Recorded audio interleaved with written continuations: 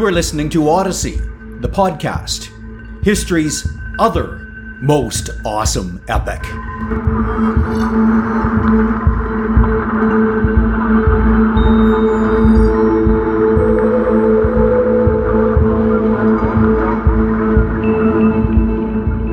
This is episode number 2 in the series.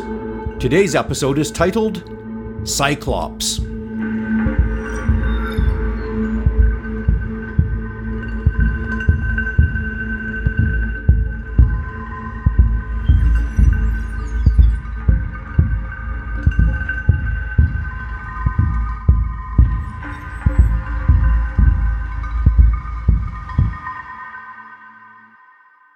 And so welcome back, ladies and gentlemen, and you are now listening to episode number 2 of Odyssey the podcast. Now, I've decided to title this particular episode Cyclops for reasons that will very quickly become apparent. But before we dive into the episode, just a quick recap of where we left things at the end of episode number 1.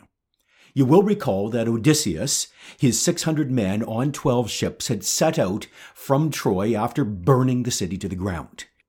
And their goal was to make it back home to Ithaca, what should have been maybe a 6 to 10 to maybe even 12 day sail, depending on the weather and that sorts of thing. Well, on their way home, they've already had a few adventures. And their most recent adventure, in fact, the adventure where we left things at a bit of a cliffhanger at the end of episode number 1, involved Odysseus and his 12 hand-picked bravest men deciding to explore a particular island. And as you will recall, Odysseus and his men had found themselves on that island and eventually inside of a cave. And then I believe I'd informed you the following. And then Odysseus and his men began to die, horrifying, slow, and unspeakable deaths. Well, Odysseus looked on, powerless to save them. And so, folks, what I want to do now at the start of episode number 2 is go back in time a little bit and retrace the steps which led to that particularly grim and gruesome moment. So, episode 2 begins right now. Odysseus and his 12 brave men entered the mysterious cave. And immediately, when they began to reconnoiter, they recognized that the cave really served a triple purpose, if you will. The cave was clearly a barn. It was set up for sheep and for goats. The cave was a dairy operation. They could see buckets and milking equipment and huge barrels of cheese and that sort of thing off in one corner of the cave.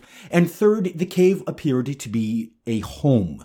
There was a fireplace, there was a hearth, and there was some sort of a willow rush mat over in the corner, which looked like, well, it was large enough to accommodate a whole family of dairy farmers, if you will.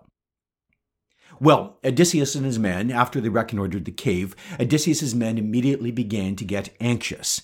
And folks, there was a good reason for this. You have to recall that Odysseus' hand-picked 12 bravest men were all seasoned, battle-hardened veterans of 10 years on the battlefields of Troy.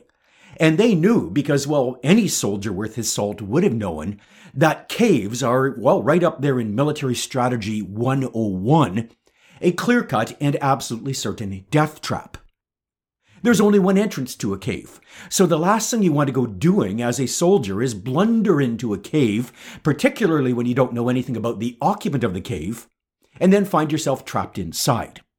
So, after a quick reconnoiter, Odysseus' 12 hand-picked brave men turned to their captain and immediately counseled some common sense. They suggested, "Captain, why don't we just grab some of the cheese, whatever we can manage to carry, maybe herd some of the finer-looking lambs and goats, and get out of this cave, return to our boat, and get off this island before, well, the owner of the cave returns or is any the wiser that we were even here." And ladies and gentlemen, it would have been a good strategy. But Odysseus turned his men down, insisting that they sit still and wait for the owner of the cave to return. In his own words, here's what he said.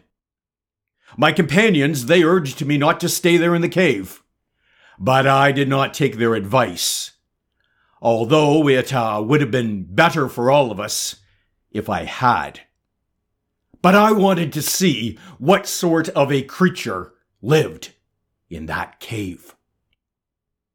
And so, the 12 brave men, overruled by Odysseus, their commander-in-chief, sat down and patiently waited for the owner of the cave to return. Well, sometime around dinner time, the owner did return. The huge front entrance to the cave darkened, and some creature large enough to block out most of the sunlight coming into the cave bent double and then stood up to his full towering height inside of that cave. Now, ladies and gentlemen, unfortunately, Odysseus provides us with no detailed, precise description of what a cyclops looks like, but we do know the following. The men were all, quote, appalled by the creature's thundering voice and his gigantic body. And the men, of course, were also equally appalled by the one massive, solitary, gigantic eyeball perched right there in the middle of the Cyclops' head. Well, Odysseus and his men, seeing the Cyclops, hid behind barrels of whey and wheels of cheese. And the Cyclops, completely oblivious to his stranger guests, well, he went about his evening routine, driving a whole herd of sheep and goats back into the back corner of the cave, proceeding with milking them, throwing in some firewood, and then, with his huge, improbably long and powerful arm, rolling a massive boulder back in front of the entrance to the cave. A rock so huge that Odysseus reports that it would have taken 22 strong carts to have dragged that rock from the entrance of the cave. And so, Odysseus and his 12 men were now, much as the man had feared and predicted, trapped inside of a Cyclops' cave. Well, eventually, the Cyclops completed his evening routines. The sheep and the goats had been milked. The fire had been set for the evening, and only then did the Cyclops look around and notice that there were stranger guests in his cave. Well, the Cyclops, from his towering height, looked down and spoke his first words. "Strangers! Who are you? Why are you here? Are you here on a trading voyage? Or do you wander at random over the seas, like pirates, risking your own lives and bringing ruin to other men?" And folks, of course, if Odysseus wanted to answer that question honestly, he might have replied something along the lines of, yeah, pirates pretty well does sum us up, but in polite company, we actually prefer to refer to ourselves as seafaring men. But instead of that honest response, Odysseus chose to launch into a pro forma diplomatic request for hospitality from the Cyclops. So stepping forward and first informing the Cyclops that they were a party of Greeks who had recently successfully destroyed the mighty kingdom of Troy, Odysseus launched into his request for hospitality. Here's what he said. "Cyclops, we have come here as suppliants, in the hope that you will afford us your hospitality, and give us the gifts that it is proper for a host to provide his guest with. So please, kind sir, do not deny us. We are your guests, and Zeus is on our side, since Zeus takes care of strangers, of guests, and of all of those in need." Well, it was a lovely speech, it was diplomatic, and it reminded the Cyclops of his duty as a host to the guests who had blundered into his cave. But folks, the response of the Cyclops was, well, hardly heartening. We Cyclopes care nothing for Zeus, or for any god for that matter.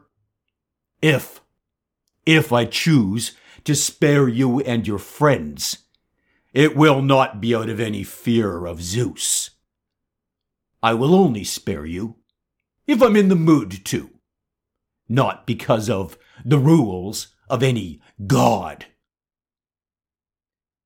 And then, ladies and gentlemen, before Odysseus and his men had opportunity to comprehend that speech and the grim implications of it, the Cyclops proceeded to demonstrate just the sort of hospitality to strangers which he and the other Cyclopes apparently living on the island preferred.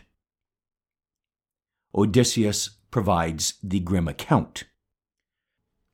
The Cyclops then reached his hands towards my men. He seized two of them and knocked them hard against the ground, like puppies. Soon the floor of the cave was wet with their brains. And then he ripped them, limb by limb.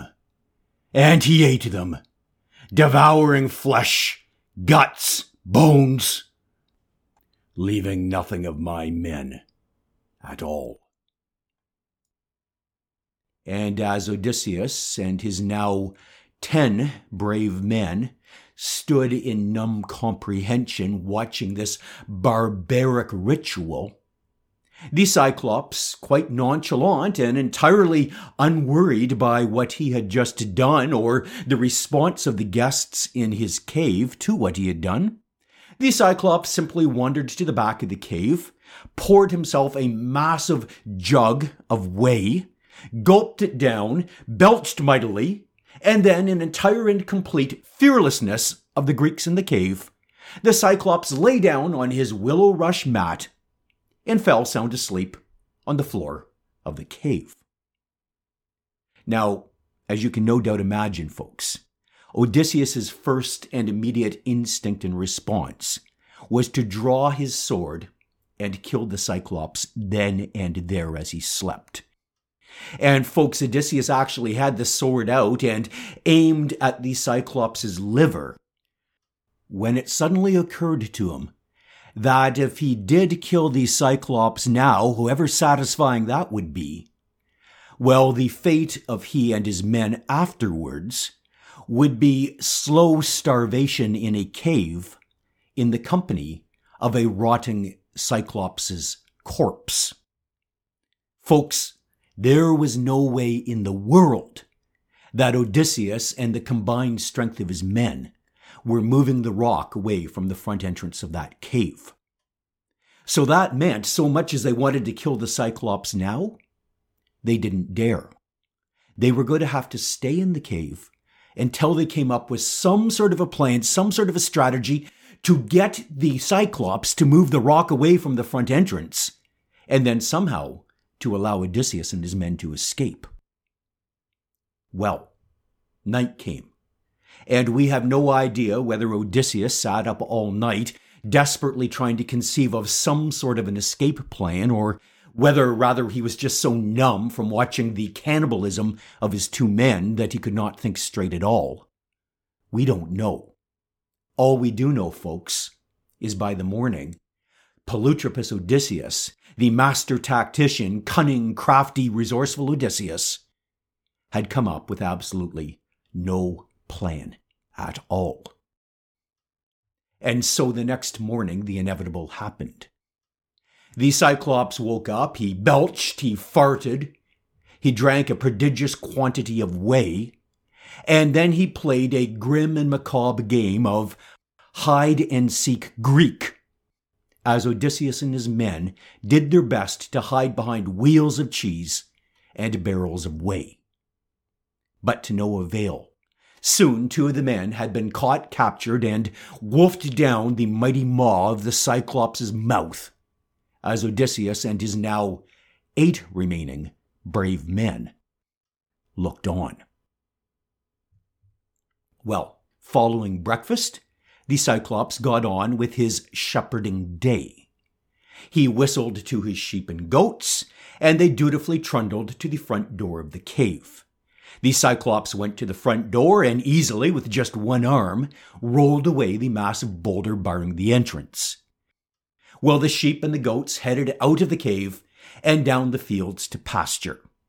The Cyclops turned, poked his head back in, and, no doubt, said something clever and witty along the lines of, "So, I will then be seeing you for dinner this evening, my Greek friends," before rolling the rock back in front of the cave's entrance. Well, immediately the remaining men put their heads together and started to formulate a plan. They knew that they had to come up with something before evening when the Cyclops returned, or 2 more of those men would be dinner dates for the Cyclops. And the first idea, of course, which would have been banged around, was the straightforward suicide rush at the entrance. Simply wait until the Cyclops had rolled the rock away from the entrance on his return, and then Odysseus and all 8 men at once charged to the open door. But the military veterans in the group knew that the odds of success of that plan weren't very high. The Cyclops was huge. The Cyclops was fast. Most of the 9 men would likely die in the entrance before they got out of the cave. And even those who did get by the Cyclops would then have to out-sprint a much larger and longer-legged creature all the way back down to the pastures to their boat down by the shore. So the odds of a suicide rush at the entrance, well, they didn't look very good. And Odysseus kept thinking, searching, racking his brain for some better and more elegant plan. And then sometime during the morning, Odysseus came up with his brilliant scheme. "Suddenly," he reports, "a good plan, a very good plan, appeared in my mind." Now, what Odysseus decided to do, folks, was to blind the Cyclops. And his reasoning was really very elegant and simple. If it ultimately did come down to some sort of a suicide rush to the entrance of the cave, well, a blind Cyclops certainly stacked the odds much better on the side of the escaping Greeks. But the plan immediately raised a new problem. Because how do you go about blinding a creature who is so high and towers so over you? The problem Odysseus recognized right away is that none of his brave men had brought throwing spears or bows or arrows into the cave with them. So they had no weapon. There was no way that they could reach the Cyclops' eye. And that meant, to blind the Cyclops, Odysseus knew, he was going to have to come up with some scheme, some strategy to get that Cyclops' head down to ground level, and then to get that head to hold very still. Well, that took another while of thought from the clever Polytropus hero of our story. But eventually, ladies and gentlemen, Odysseus, with a twinkle in his eye and a grin on his face, called to his 8 surviving crew members. "Boys," he said, "here's what I need you to do." And what Odysseus did is he motioned to his men. He instructed them to go into the back corner of the cave. Now, earlier in the day, Odysseus had seen in the back corner of that cave what looked like the large trunk of a delimbed tree.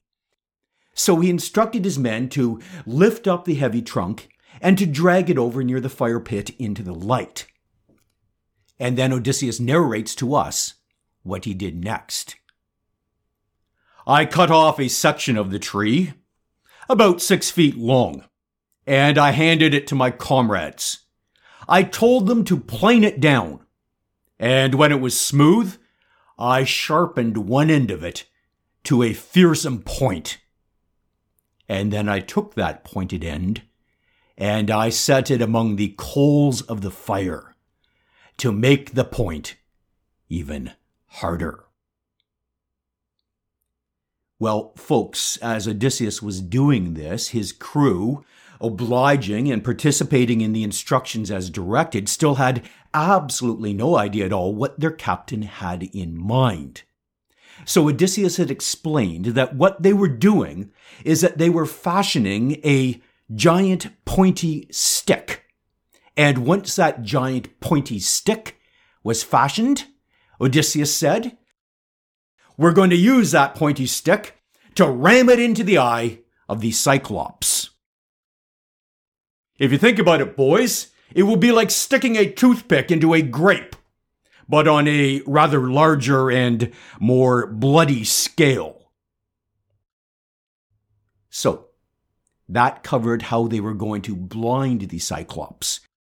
But it left rather unresolved the larger problem of how do you get a gigantic creature like a Cyclops to voluntarily bring its head down to ground level and then to hold that eyeball very still such that the pointy stick team could then jam the pointy stick into the gelatinous eyeball of the still Cyclops? Well, Odysseus began a systematic search of the cave, looking for the tool he was going to need to bring that Cyclops down to ground level. And eventually, after exploring all sorts of possibilities, suddenly with a shout of delight, Odysseus saw what he needed. Ladies and gentlemen, Odysseus saw a wineskin. "I know how I'm going to blind that Cyclops," Odysseus thought, laughing at his own wit. "I'm going to get that Cyclops blind drunk." Now, before proceeding with the wineskin and how a wineskin would get a Cyclops blind drunk, folks, I need to beg your indulgence. We need a quick digression and a backstory, if you will, on the wineskin in question, and specifically what was in it and how that wineskin made its way into a Cyclops' cave. So the story goes something like this. Ladies and gentlemen, it seems like a long time ago, but only a few days ago, you will recall, Odysseus and his men put the city of Ismarus to the sword. It was a complete and thorough sacking of a city. There was butcheries, there was burning, there was rape, there was pillaging, there was the murdering of small children. The standard heroic Greek stuff. But as the city was being put to the sword, Odysseus had given the men on his team very explicit and precise instructions. "Whatever you do, boys, do not damage the temple of the god Apollo situated in the center of the city. Leave the people in that temple safe. Don't touch the temple or its property." Now, ladies and gentlemen, there was a reason for this. Odysseus was a gods-fearing man, and he knew that the Olympian gods couldn't have cared less about burning, butcheries, raping, or murdering of children. But what really upset an Olympian god is if their own personal and private property was in any way damaged during the above activities. And folks, those of you who have already traveled with me through Trojan War, the podcast, know just the misery that an offended Olympian god, especially the Olympian god Apollo, can wreak onto people he's offended by if you have done something to his property. Just ask Agamemnon, King of Kings, how offending Apollo turned out for him. So, in this particular case, Odysseus' men destroyed the city of Ismarus, burned it to the ground, but left the temple of the god Apollo intact. And following the complete destruction of Ismarus, Odysseus and his men went to the temple to make their offerings and their libations to the god, where, of course, they were met by a very grateful and relieved priest of the god Apollo, happy that he had been spared and his temple had not been burned. And that's where the wineskin came from. The priest of the god Apollo handed the wineskin to Odysseus as a gift, and explained to Odysseus that Ismarus, of course, was famous for its wine, but the particular vintage in this wineskin was uniquely special. It was so powerful and potent a distillate, the priest explained, that it could only be consumed at a ratio of 20 parts water to 1 part wine. But if you mixed it in that ratio, the priest assured Odysseus, it was the finest drink known to man. Well, Odysseus had taken the wineskin. The crew had sailed away from the burning wreckage of the city of Ismarus, and Odysseus had forgot about the wineskin completely. That is until he and his men had decided to explore the island, which turned out to be the island of the Cyclopes. Now Odysseus, like a good guest, when he set out on his journey, brought along a series of gifts for his possible host. And Odysseus had decided that the wineskin was absolutely perfect.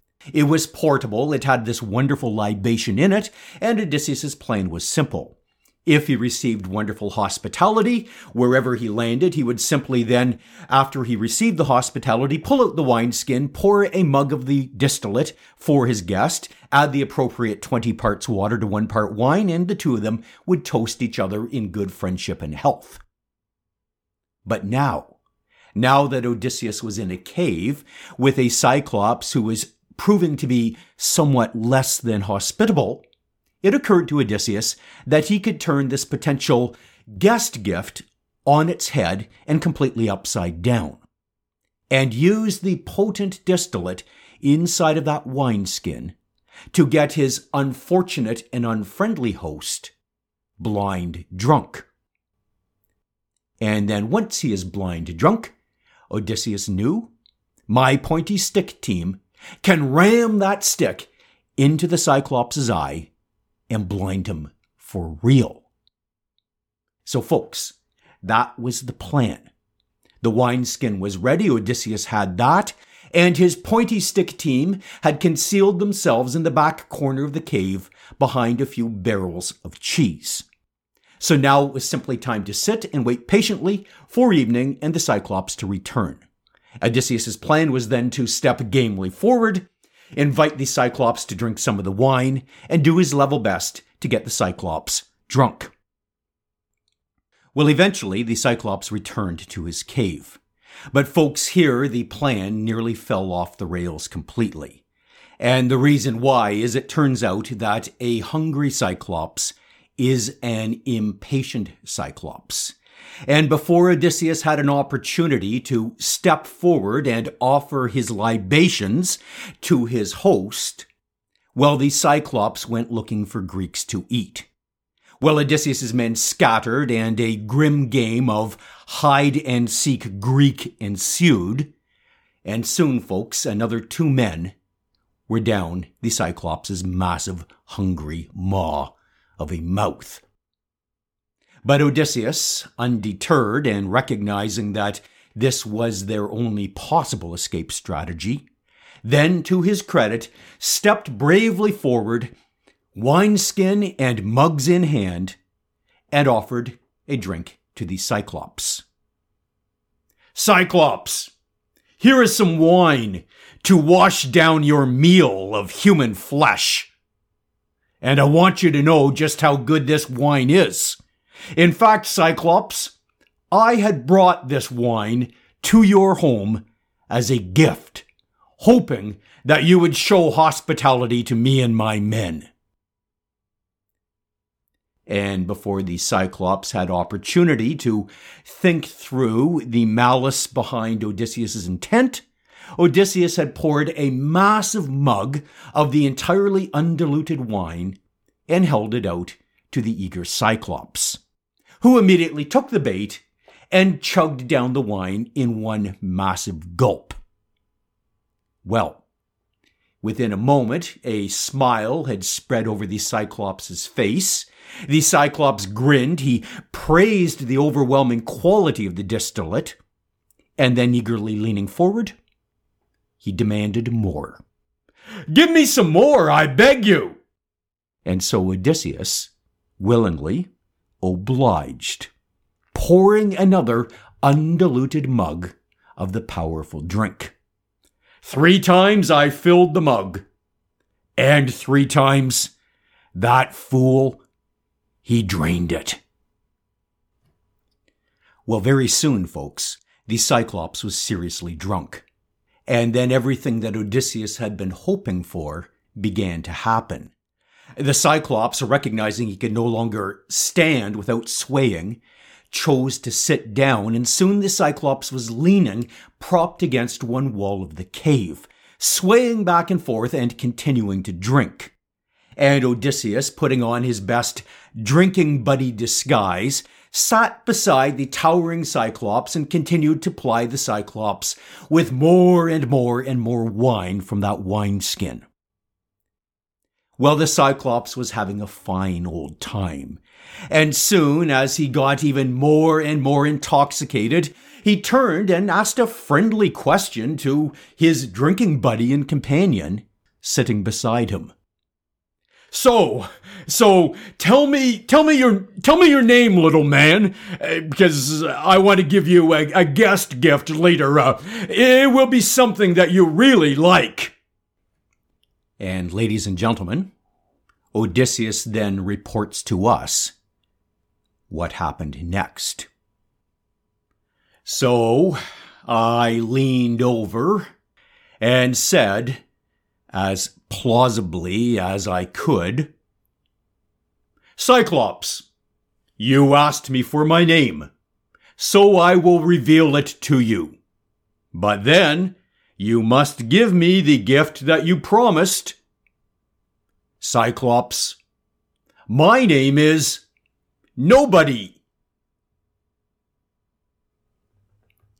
Now, ladies and gentlemen, a short digression in our story is in order at this point, because you're likely asking the obvious question. Why on earth did Odysseus not give his real name? And if he did not give his real name, why did he come up with something as ridiculous as Nobody? So here's what we need to know.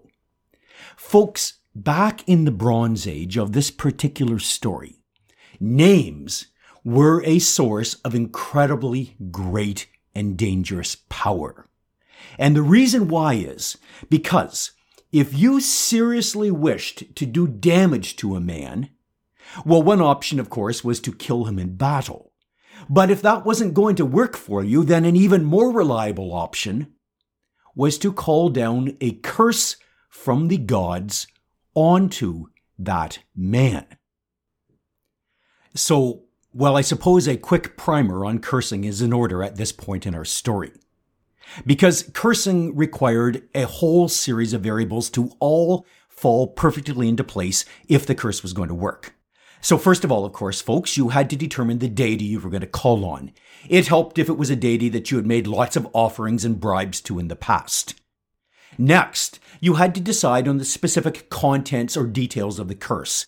Did you want your enemy to, receive a plague of boils, or to be impotent forever, or to have a nagging and shrewish wife, or, well, you name whatever you want. The gods were very obliging in terms of the specifics. Some of the deities even kind of improvised and got creative on their own without your suggestions. And then there was the final thing that you needed, and this was the most important. You needed a reliable delivery address. The avenging deity needed to know who to deliver the curse to. And the more details you could provide, well, the more likely it was that your curse would actually be delivered as requested. And there were 3 details in the Bronze Age which pretty well guaranteed you a gold-plated, reliably delivered curse. If you knew your enemy's name, your enemy's father's name, and the home address of your enemy's kingdom. And folks, with those 3 magic demographic details in place, well, if you had an obliging deity on your side, you could curse your enemy real good. So, back to our story. When the Cyclops had turned and asked, "So what is your name, little man?" Well, Odysseus, who would have been trained about these things from birth, immediately and instinctively recognized that this was an enemy asking, and so Odysseus immediately and instinctively lied. But since the Cyclops was now seriously drunk, Odysseus didn't really even bother to lie very carefully. He didn't provide a plausible fake name. Instead, he simply turned around and said as follows. My name is Nobody. That is the only thing my mother, my father, or my friends have ever called me. Just plain old Nobody." And folks, It's a testament to just how blind drunk our Cyclops was that instead of questioning this ridiculous intelligence, the Cyclops actually thought it was rather clever and took it all at face value.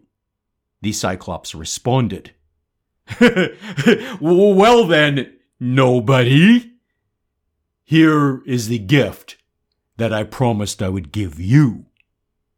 Nobody, I am going to eat you last of all."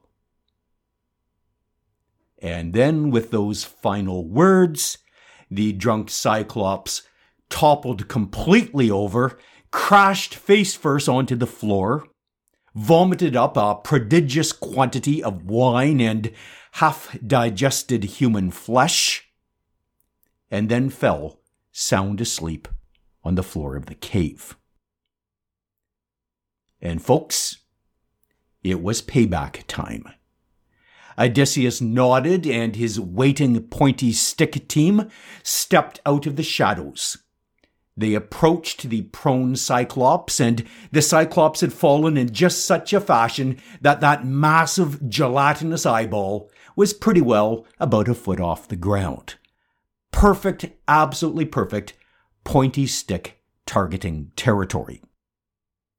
So, knowing they had a few moments and wanting to get the blinding just right, Odysseus first held the sharp end of the pointy stick into the fire, until that end of the point was burning a fiery glowing red. And then the men on the pointy stick team, taking a good run at their target, well, they charged and plunged the sharp point of the stick deep into the heart of the Cyclops' eyeball. And Odysseus, on inspiration and a little bit of revenge, no doubt, then grabbed the pointy stick and twisted it like a corkscrew even deeper into the Cyclops' eyeball. Well, folks, the heat from the burning point started to cause the eyeball to boil, and soon pus and tears and blood were squirting and oozing all over the Cyclops' bloody forehead. And that, of course, is when the Cyclops woke up. And in a roar of anguish and pain, the Cyclops staggered to his feet and stood there confused for a moment in the middle of the cave. And then the Cyclops, recognizing that there was a foreign object jammed into his eye, well, the Cyclops gripped that foreign object, that long, pointy log of a stick, with both hands, and in a terrible howl of rage and pain, the Cyclops attempted to pull the pointy stick out of his eye. But folks, Odysseus had skewered that stick onto the eyeball particularly well. So when the Cyclops pulled with the stick, the eyeball popped directly out of the eyeball socket.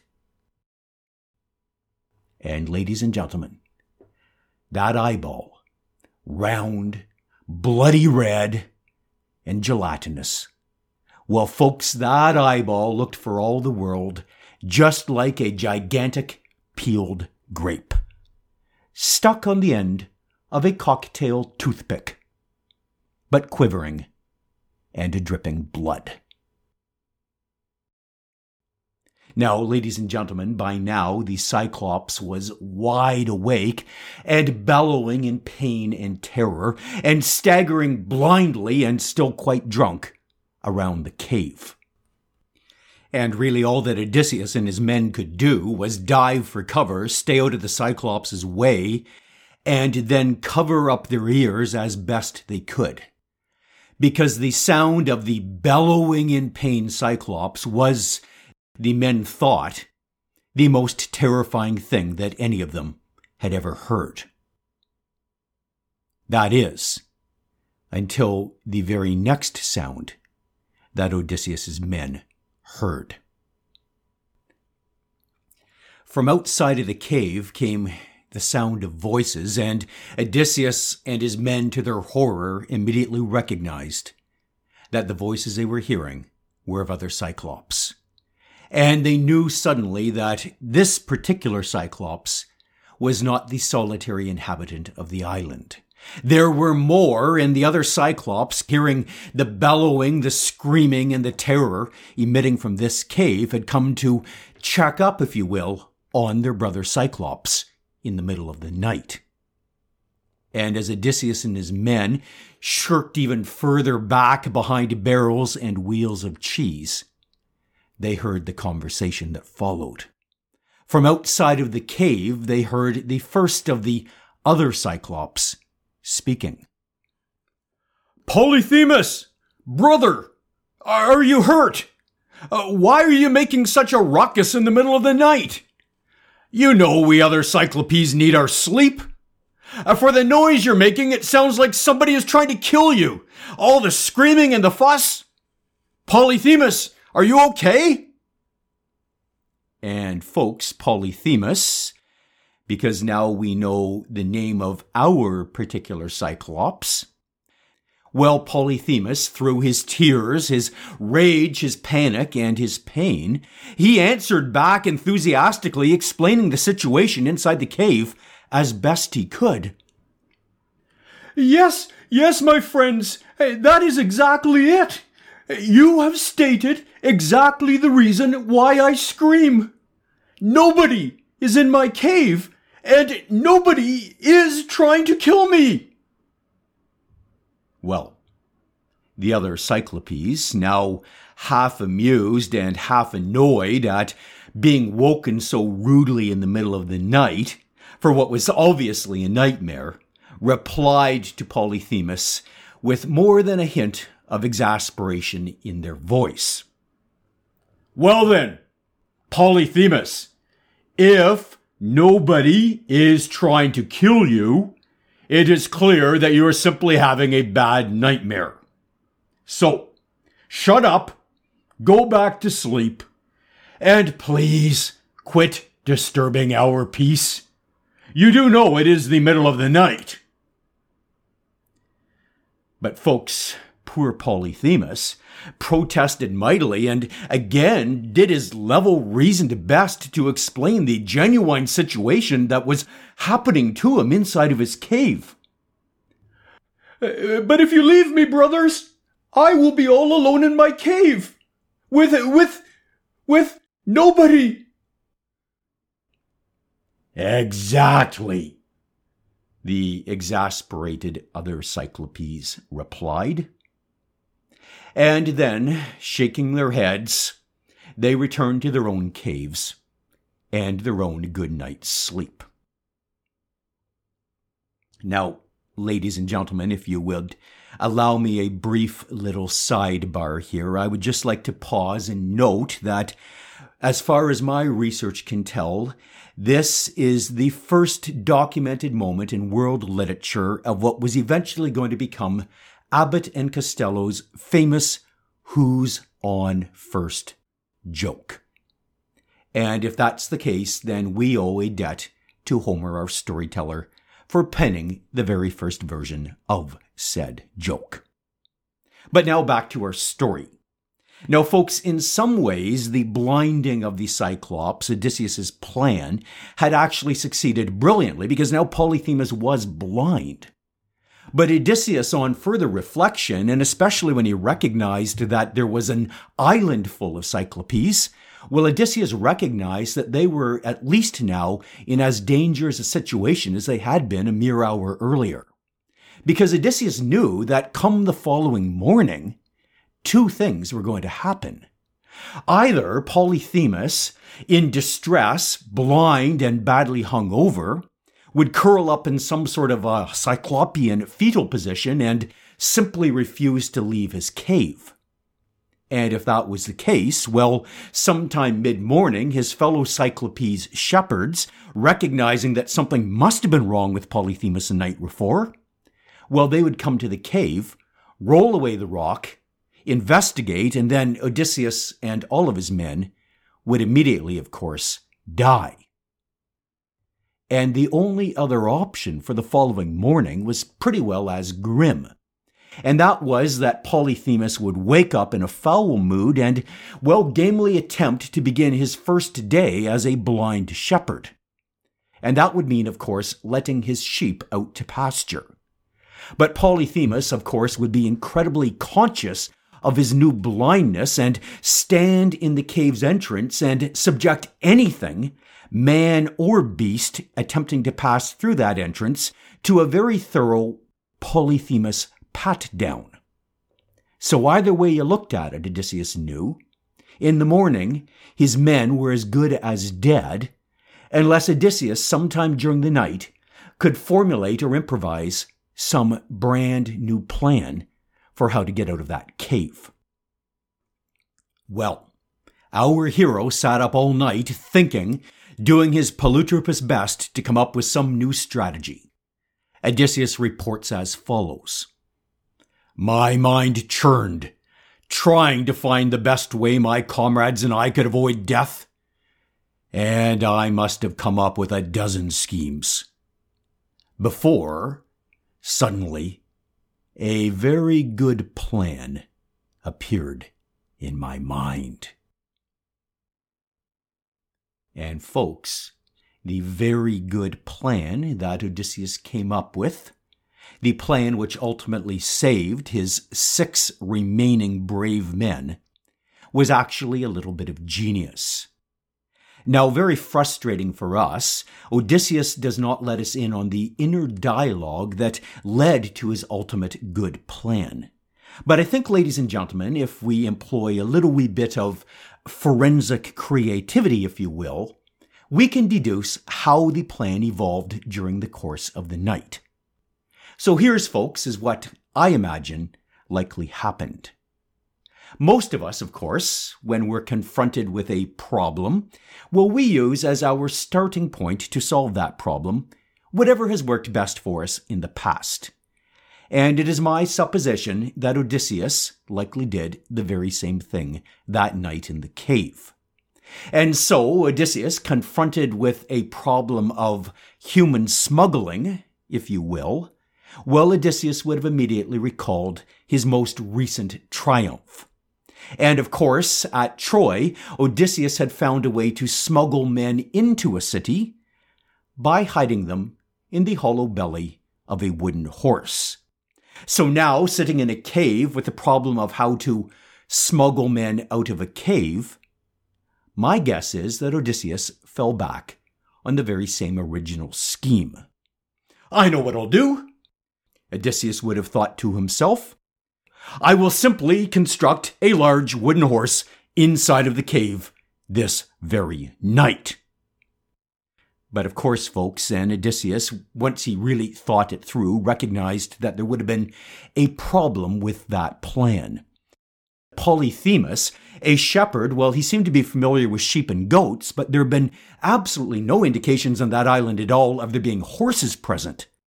So if Odysseus constructed a giant wooden horse, the Trojans, they knew and loved horses, but a horse wouldn't mean a thing to a Cyclops. And so Odysseus had to go back to the creative drawing board. But folks, it would have only been a matter of time before he came up with the logical solution. I know what I will do. I won't build a giant wooden horse. I will build a giant wooden sheep. Polyphemus knows all about sheep. He'll believe in a giant wooden sheep for sure. And of course, folks, then Odysseus, getting to work on the architectural plans for said giant wooden sheep, would have immediately come up against another problem. And the problem was really simply one of size. In order to construct a sheep large enough that he could conceal himself and his 6 brave remaining comrades inside the belly of said sheep, the sheep would have absolutely no chance at all of making it through the front entrance of the cave. It would simply be too tall. So, it was back to the drawing board for Odysseus. But undeterred, it would have only taken him a matter of time to recognize that what he needed was not 1 giant wooden sheep, but rather 7 significantly smaller wooden sheep. And those sheep, of course, would easily fit through the front entrance of the cave. But that left, of course, Odysseus recognized, the Polyphemus pat-down, which was sure to happen in the cave's entrance. And Polyphemus would very quickly recognize that the wooden ones didn't feel very convincing at all. And it was back to the drawing board for our boy Odysseus. How to make 7 wooden sheep feel like real ones. Well, our Polytropus boy thought for a few moments, and then a grin spread over his face. Because the solution was quite obvious. I will simply strap a real live sheep onto the top of each of my 7 wooden ones. Brilliant! Okay, I've got a plan. Time to start building wooden sheep. And ladies and gentlemen, of course, at some later stage in the evening, hopefully not too far into the sheep construction project, well, the patently obvious would have occurred to our boy Odysseus. And he would have dispensed with the original wooden sheep concept altogether, and instead simply contented himself with tying each one of his men underneath the belly of a real live sheep. So that's what he did. And it worked like a charm. Come the morning when Polyphemus staggered up and found his way to the entrance of the cave and pushed away the rock, well, Odysseus and his 6 men, all concealed under the bellies of sheep, made their way with the rest of the flock by the Polyphemus pat-down and out to the pasture. And ladies and gentlemen, if you will permit me a brief aside as your storytelling companion. I, of course, am as happy as you are that Odysseus and his 6 survivors managed to get out of that cave. But the truth is, I kind of wish that Odysseus had have stuck with his original 7 wooden sheep plan. Because then we bards down through the ages would have had 2 famous stories to tell. The first, of course, the story of the famous Trojan wooden horse. But then, of course, we would have had an epic second song to sing of cunning Odysseus and his 7 Trojan sheep. So back to our story, and folks, the truth is the story should really be ending right about now, because Odysseus and his 6 surviving men were now outside of the cave and free. Polyphemus had absolutely no idea that they had escaped. So all that Odysseus and his men had to do now was to very swiftly and, of course, very silently rush down to their boat waiting on the beach, board that boat, and row away from the island of the Cyclopes. And before Polyphemus had returned to his cave in order to eat nobody for dinner, well, Odysseus and his crew would be long gone. But ladies and gentlemen, I fear I have to tell you that that is not how this particular Island of the Cyclopes episode ended. Instead, here is what happened. Odysseus and his crew did make it down to their ship. And then the crew, in short order, swiftly and as silently as possible, began to row hard away from the shore. That is, until Odysseus, their captain, ordered the crew to stop rowing. And then Odysseus, as the men sat there in dumbfounded confusion, Odysseus walked to the back deck of his ship and deliberately called out across the water, catching the attention of the blind Cyclops Polyphemus, calling out and taunting the Cyclops for his blindness. Hey you, Cyclops! You had no shame at eating your own guests. And now Zeus has paid you back. But ladies and gentlemen, Odysseus was making a terrible mistake. Because Polyphemus, although blind, was still a dangerous adversary. And wasting no time at all, Polyphemus had bent over and found himself a massive chunk of rock from the side of the mountain. And then listening in to Odysseus's teasing and taunting, Polyphemus had triangulated in on Odysseus's words and lobbed that massive boulder with all of his might directly at Odysseus's ship. Folks, the boulder was half the size of the boat. And the only thing that saved Odysseus and his crew from instant death is that Polyphemus actually threw the boulder a bit too far. The rock actually cleared the ship and crashed into the sea on the ship's far side. But that created a massive wave, and Odysseus' ship in an instant was washed right back up onto the beach of the island. And then it was only some desperate pushing, some pulling, and some hard rowing from the frantic crew that got the beached boat back into the sea before Polyphemus was down on the shore. But folks, even then, even after that close call, Odysseus simply could not shut up. His crew, in desperation, they tried to calm Odysseus. Are you crazy, Captain? Why do you want to provoke that savage again? That rock he threw at us, Captain, it almost wrecked our ship. If he hears us making any more sounds, he's going to know where we are. He'll smash our ship with another rock, Captain. Captain, we're not nearly out of his range. But folks, Odysseus simply would not stop. In fact, he was just getting started. I was still furious, and so I shouted at him again. And it was in that final shout that our clever, our cunning, our Polytropous tactician, our hero Odysseus, then made the mistake of his life. Here's what he said. And Cyclops, if anybody ever asks you about your eye and how it was blinded, you tell them that it was great Odysseus, son of Laertes, from the island of Ithaca, who did it. Odysseus, son of Laertes, of Ithaca. Now, folks, earlier in this episode, we reviewed the deadly and dangerous power of names. And then I provided a quick primer on how to package and deliver an effective curse. And it needed three things. It needed the name of the man being cursed, it needed the name of that man's father, and it needed the name of that man's home kingdom. And Odysseus, of course, had just provided it all to the Cyclops Polyphemus.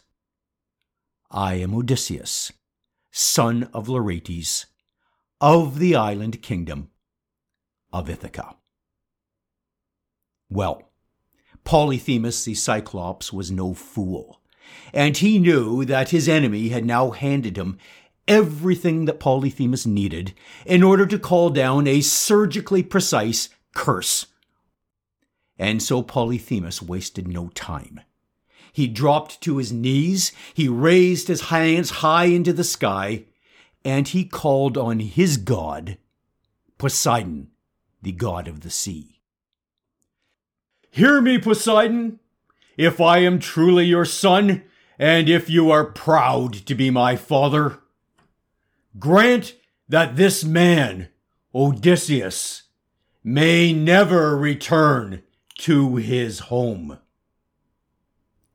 And then, folks, Polyphemus, in a stroke of curse-conjuring genius, offered Poseidon, the god of the sea, an alternate Plan B curse. Ladies and gentlemen, Polyphemus well understood that men's fates are sometimes fixed. And so even a deity as powerful as Poseidon would be limited if Odysseus was ordained or destined or fated to someday make it home. Then Poseidon could not change that fate. But Polyphemus knew Poseidon, if that was the case, could make Odysseus' journey home as miserable as possible. So Polyphemus, a genius at cursing, continued his invocation to the god Poseidon. "But if it is fated that Odysseus will see his family, then let him get home late and with no honor, in pain and lacking ships, and having caused the death of all of his men. And when he arrives home, may he find more troubles lurking for him in his very own house." Well, the curse flew from the island of the Cyclopes all the way up to Mount Olympus and into the great hall. And there in that great hall, Poseidon, sitting on his throne, heard the curse echoing through the throne room, and Poseidon nodded his head. Well, as to Odysseus and his crew, in shock and horror, and with the Cyclops' curse still ringing grimly in the crew's ears, they dipped their oars into the wine-dark sea, and they rowed away from the land of the Cyclopes. Lost, cursed, and still searching for a homecoming. And that, of course, folks, is where we will leave this episode number 2 of Odyssey the podcast. But just a quick reminder of the current death toll chart. You'll recall that Odysseus set out from Troy with 12 ships and 600 men. And now, already very early inside of his homecoming adventures, Odysseus has lost 78 of those good men. And ladies and gentlemen, Poseidon's curse hasn't yet even kicked in. So all I can promise you is that in upcoming episode number 3 of Odyssey the podcast, well, the death toll is going to rise.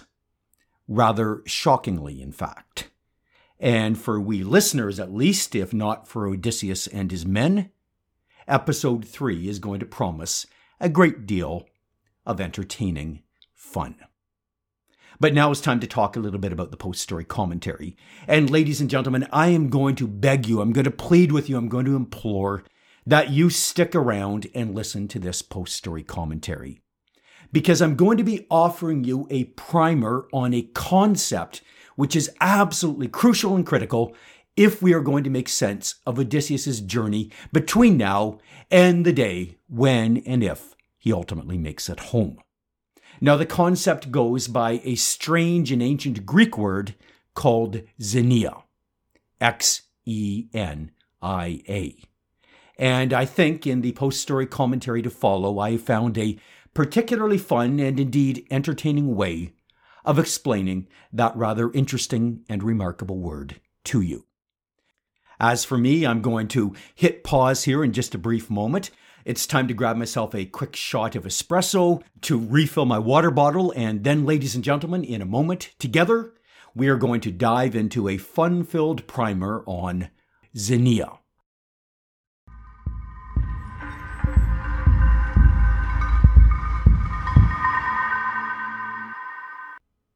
So welcome back, folks, to the post-story commentary.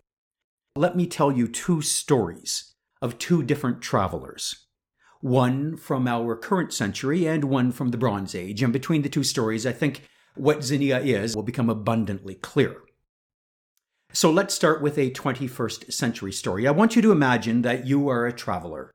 You're away from home, you're on an extended business trip. You have traveled all day. Now, as evening approaches, you reach your destination city, and of course, you need a place for the night. Primarily, you need a place to have a shower, to wash off the sweat and the grime from the day's work. You need a place where you can get yourself a good hot meal, and then you need a place to put your head that is safe and comfortable. In the morning, with any luck, you need a place that will offer you a breakfast and some sort of directions back to the freeway so you can safely head off on the rest of your traveling journey. So here's what you do. As you approached the town where you were going to spend the night, you would pull over safely onto the side of the road, then pull out your cell phone and do a quick internet search. What you'd be looking for, of course, is a listing of every hotel located inside of that town. Now, when you did that internet search, you would very reasonably apply a number of filters to the search engine. And the filters would be socioeconomic search engine filters. You would essentially make an accurate and honest appraisal of your budget and decide what sort of a hotel you could afford to stay in that night. So if you were not very well off, if you didn't have a great job, if you were just eking together an existence, so say you were a podcaster or something like that, well, what you do is you would put in a hotel search engine filter and find yourself referred to some of those rather sketchy motor inns that you find in the outskirts of every town. And that's where you would go. On the other hand, if you were ridiculously well off, yay for you, then what you would do is you would apply a different search engine filter and it would direct you to some of the more luxury establishments in the heart of the city. When you arrived at that luxury establishment, of course, after the valet had parked your car, you would present yourself at the hotel's front desk and make the customary and time-honored 21st century statement to your host. You would say something like this: "Hello, I am a traveler. Here is my name. And here is my ID. And now, good sir, I would like to use this, my American Express Platinum card, to book a room." And miracle of miracles, after your host had discreetly run through a credit card check on your card, you would be provided with the most wonderful and spectacular and gracious of welcomes. Your host would give you a wonderful room. You would then be given directions to an absolutely first-rate steakhouse. And once you returned home from that steakhouse, you would have noted that the accommodating concierge working at the hotel would have cleaned and pressed your suit and clothes, polished your shoes, and procured for you prime tickets to that evening's theatrical or sporting event in the town. The next morning, you would wake up. Breakfast would be delivered directly to your room, along with a wonderful copy of the local newspaper. You would check out of the hotel and discover that your car had been cleaned, washed, and was waiting for you, idling in the parking lot of the hotel. And you would be on your way. Now, if you weren't staying in that fantasy luxury hotel and you were staying in the little sketchy place in the outskirts of town on a more limited budget, well, that evening after you checked into the motel, you would pay in cash. You would order a pizza from the local place on the corner. You'd maybe knock back a couple of cold brews. You'd call it a night. You'd listen to the screaming couple in the room next door. You'd shake off as best you could the bed bugs. You'd wake in the morning. You'd hope that there was a little bit of hot water in the shower, and then you would gratefully be on your way, hoping that the next night was a little better than this. But either way, that was the way that we travel and go from town to town on business in the 21st century. And now let's contrast it with Bronze Age business travel so we can understand the Bronze Age concept of Xenia. In the Bronze Age, the first thing we need to understand is that there were no hotels and there were no restaurants. So, the Bronze Age Greek world developed an entirely different system for accommodating weary travelers. Here is what you, the traveler, would have done in 1200 BCE or so if you were living in the Greek peninsula. After a long day of travel, likely on foot, but if you were lucky or rich, in a chariot, you, the weary traveler, would arrive on the outskirts of town. You would badly need a bath, food, and shelter for the night. So here's what you would do. You would pull over to the side of the road or the footpath and make a frank and realistic assessment of your social economic status and your means. You would ask the question, am I a dirt poor commoner? Am I royalty? Or am I something in between? And then, based on your socioeconomic self-assessment, you would enter the town, searching for a private dwelling commensurate with your status. If you were a dirt-poor storyteller, for example, you would seek out a shepherd's hut, likely in the town's outskirts.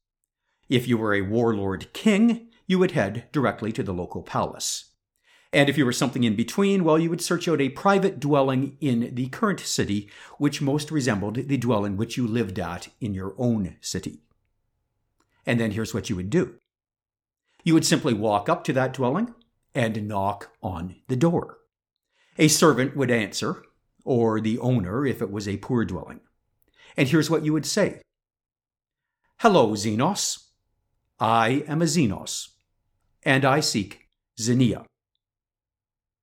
And the moment you said it, well, if Zeus's law of Xenia was practiced in that home, the person inside the house would simply reply as follows. Welcome, Xenos. Come on in and receive Xenia. Now, folks, an explanatory note is necessary here. The one Greek word, the ancient Greek word xenos, includes a bundle of concepts, including host, guest, stranger, friend, and foreigner, all bundled up and all using the very same word. So, you, the xenos, the stranger, the foreigner, the guest, would step into the home of the xenos, host, or friend. Your host would graciously welcome you and then thoughtfully set aside your luggage and any weapons that you happen to have on your person. Your duty, of course, then, at that point as a xenos guest was to, well, not raise an objection as your host disarmed you. The whole process of Xenia involved a huge amount of mutual trust on both sides of the equation. So you were stepping into a stranger's house, and your stranger, of course, was allowing somebody into his house, so it was only reasonable that weapons be taken out of the equation on both sides. And then your host would wash your dusty feet, or if it were a wealthy household, instruct their servants to come give you a hot bath and a professional rub down. Following that would come a meal, complete with the very best food and drink that that household could offer. Now, if you were a xenos in a very, very poor home, then the host would do their very best, and that might mean giving you the hovel's only drinking mug, and in some cases, if necessary, the hovel's only food. But if you were in a rich household, well, then no expenses would be spared on procuring the absolutely best food and wine that that household had on hand. And finally, after your meal, after your bath, after you have been thoroughly and properly welcomed, only at that stage would your xenos host turn to you and inquire, "So, who are you anyway? Where are you from? And what business takes you on the road?" Now, ladies and gentlemen, we find this absolutely shocking. But inside of the ancient Bronze Age world of Xenia, you provided food, shelter, accommodation, absolutely no questions asked to anybody who knocked on your door and requested Xenia. And only after you had provided the very best food, shelter, and accommodation which you could possibly manage, only then would you be so presumptuous as to ask your guest's name and occupation, family, and business. Well, at that stage, you would be invited to stay as a guest, and your host would assure you that you were welcome to stay for as many days as possible, but there was a tacit understanding inside of the rules of Xenia, which everybody knew, and that tacit understanding was that as a guest, you did not overstay your welcome. There was a practical reason for this. Your host was laying out the very best possible food and drink for you every day, and it was considered a gross violation of good taste, manners, and Xenia to overly tax a host who was doing this. So your host would assure you were welcome to stay as long as you wanted and put up a great fuss when you announced that it was time to leave. But the understanding was you only stayed for a few days. Well, the really amazing thing about Xenia is when you got to your departure and you had headed out to your chariot, assuming it was a wealthy establishment, or headed out to, your walking stick if it was a poorer hovel, your host would accompany you. And then if it was at all within the host's means, the host would then provide you with the most wonderful of things, a gift upon departure. Yes, your host would actually give you a guest gift. And then if the host could at all manage it, the host would provide you with transit, directions, and possibly even a traveling companion to help you on your way through unknown territories that the host knew well. And if you could, of course, your final obligation to your host was to reciprocate and provide your host with a glorious gift in exchange for the host's hospitality, first as a form of thank you, and second as some means of actually defraying some of the costs of actually being a guest for those days. Now, just a few final points about zinnia. It was an intergenerational arrangement. In other words, once you had extended hospitality to a Xenos guest, then that Xenos guest was expected to not only extend hospitality back to you if you were visiting his particular home territories, but the families, the sons, the grandsons, the great-grandsons were expected to carry on the extension of the hospitality between the two families for generations. So when properly practiced, zinnia was the ancient Bronze Age society's best insurance of peace. And in Homer, at least, zinnia violated is almost always a guarantee of a profound breakdown of the social order and even of war. Just a little aside, a lot of you listening right now, if you're unfamiliar with the Greek classics and you grew up more like I did inside of the world of Shakespeare, well, you know, inside of Shakespeare's world, there's an overarching concept, a moral code that governs that world, which, well, scholars refer to as the great chain of being. And in all of Shakespeare's plays, particularly inside of his tragedies, you'll see that almost every tragedy that happens in Shakespeare is precipitated when there has been a violation or shaking of the order outlined inside of that great chain of being. And then order isn't restored in any of those plays until, well, the great chain of being is once again properly being practiced. So a great analogy that might be useful here is the great chain of being is to Shakespeare's world as zinnia is to the world of Homer. And one final little thing about zinnia. During the Bronze Age of this story, the Greek gods often took on human form and walked the face of the earth. So consequently, you practiced zinnia with great care, because when a stranger arrived at your doorstep, a Xenos, seeking the hospitality ordained and required by the gods, well, there was always the possibility that that stranger was actually a deity in disguise. And you had better make darn sure that you provided the proper zinnia to that deity. Zeus, king of the gods, were he more poetic, might have very well said something like this concerning the rule. Inasmuch as you provide zinnia to the least of these my brothers, you provide zinnia to me. Now, if you've been with me for 20 episodes of Trojan War, the podcast, you've already seen two clear incidents of zinnia earlier in the story. The first, of course, is the most famous or infamous violation of zinnia in the entire history of epic, and that has to be, well, the zinnia that Menelaus, warlord king of Sparta, provides when a young Trojan prince named Paris comes to visit. By all accounts, Menelaus does everything absolutely flawlessly as the Xenos host, and then, of course, his Xenos guest, Paris, Prince of Troy, commits the ultimate zinnia outrage and runs back to Troy with Menelaus' wife. That is just zinnia gone wrong and beyond the pale.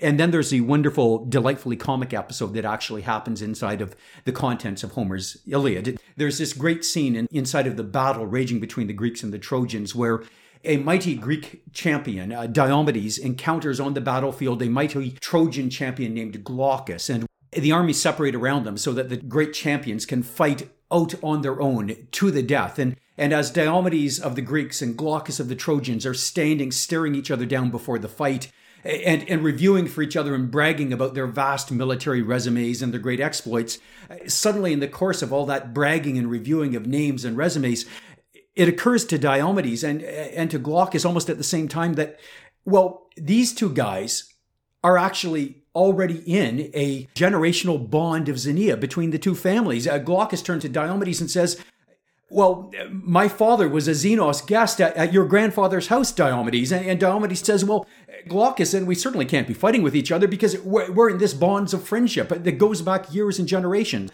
So then Glaucus and Diomedes, instead of actually fighting with each other, put down their weapons, appropriately exchange guest-host gifts with each other right there in the battlefield, and promise that as soon as the Trojan War is over, they will make every effort to visit each other's palaces and estates and celebrate zinnia together. So, I'd like to conclude this episode by, well, doing a quick review of zinnia as we've seen it inside of Homer's Odyssey, and the incident you already know, which is the amazing story of zinnia gone wrong inside of the Cyclops' cave. First of all, Odysseus and his men enter the Cyclops' cave.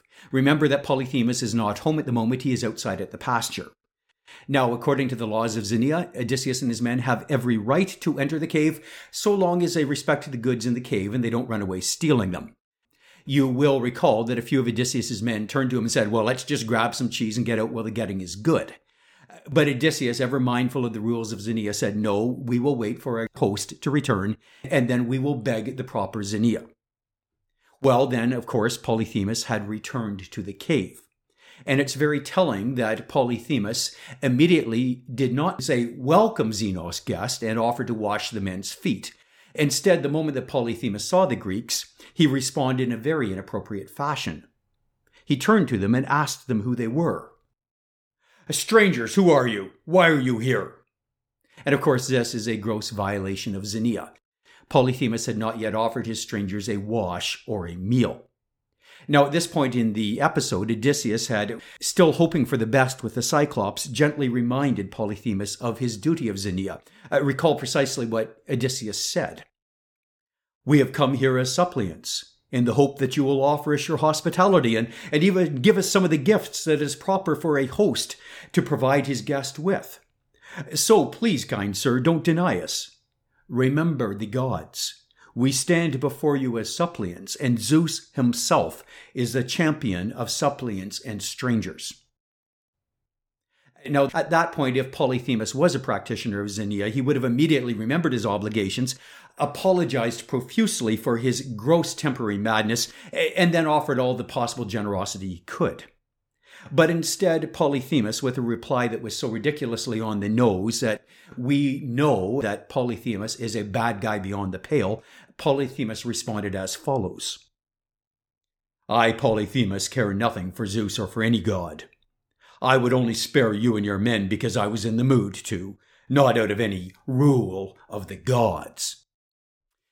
And then, of course, Polyphemus commits the ultimate violation of Xenia by, instead of offering his guests a meal, Polyphemus turns his guests into a meal. Then later, he mocks and inverts the rule of Xenia. He turns to Odysseus and says, I will give you a guest gift, Xenos. I will eat you last. And finally, it's appropriate to note that the method ultimately used to bring Polyphemus down, the wineskin of the rare and expensive wine, had actually been brought to the cave by Odysseus as a reciprocal host gift. Had Polyphemus practiced proper Xenia, he would have received that gift when Odysseus and his men chose to depart the cave.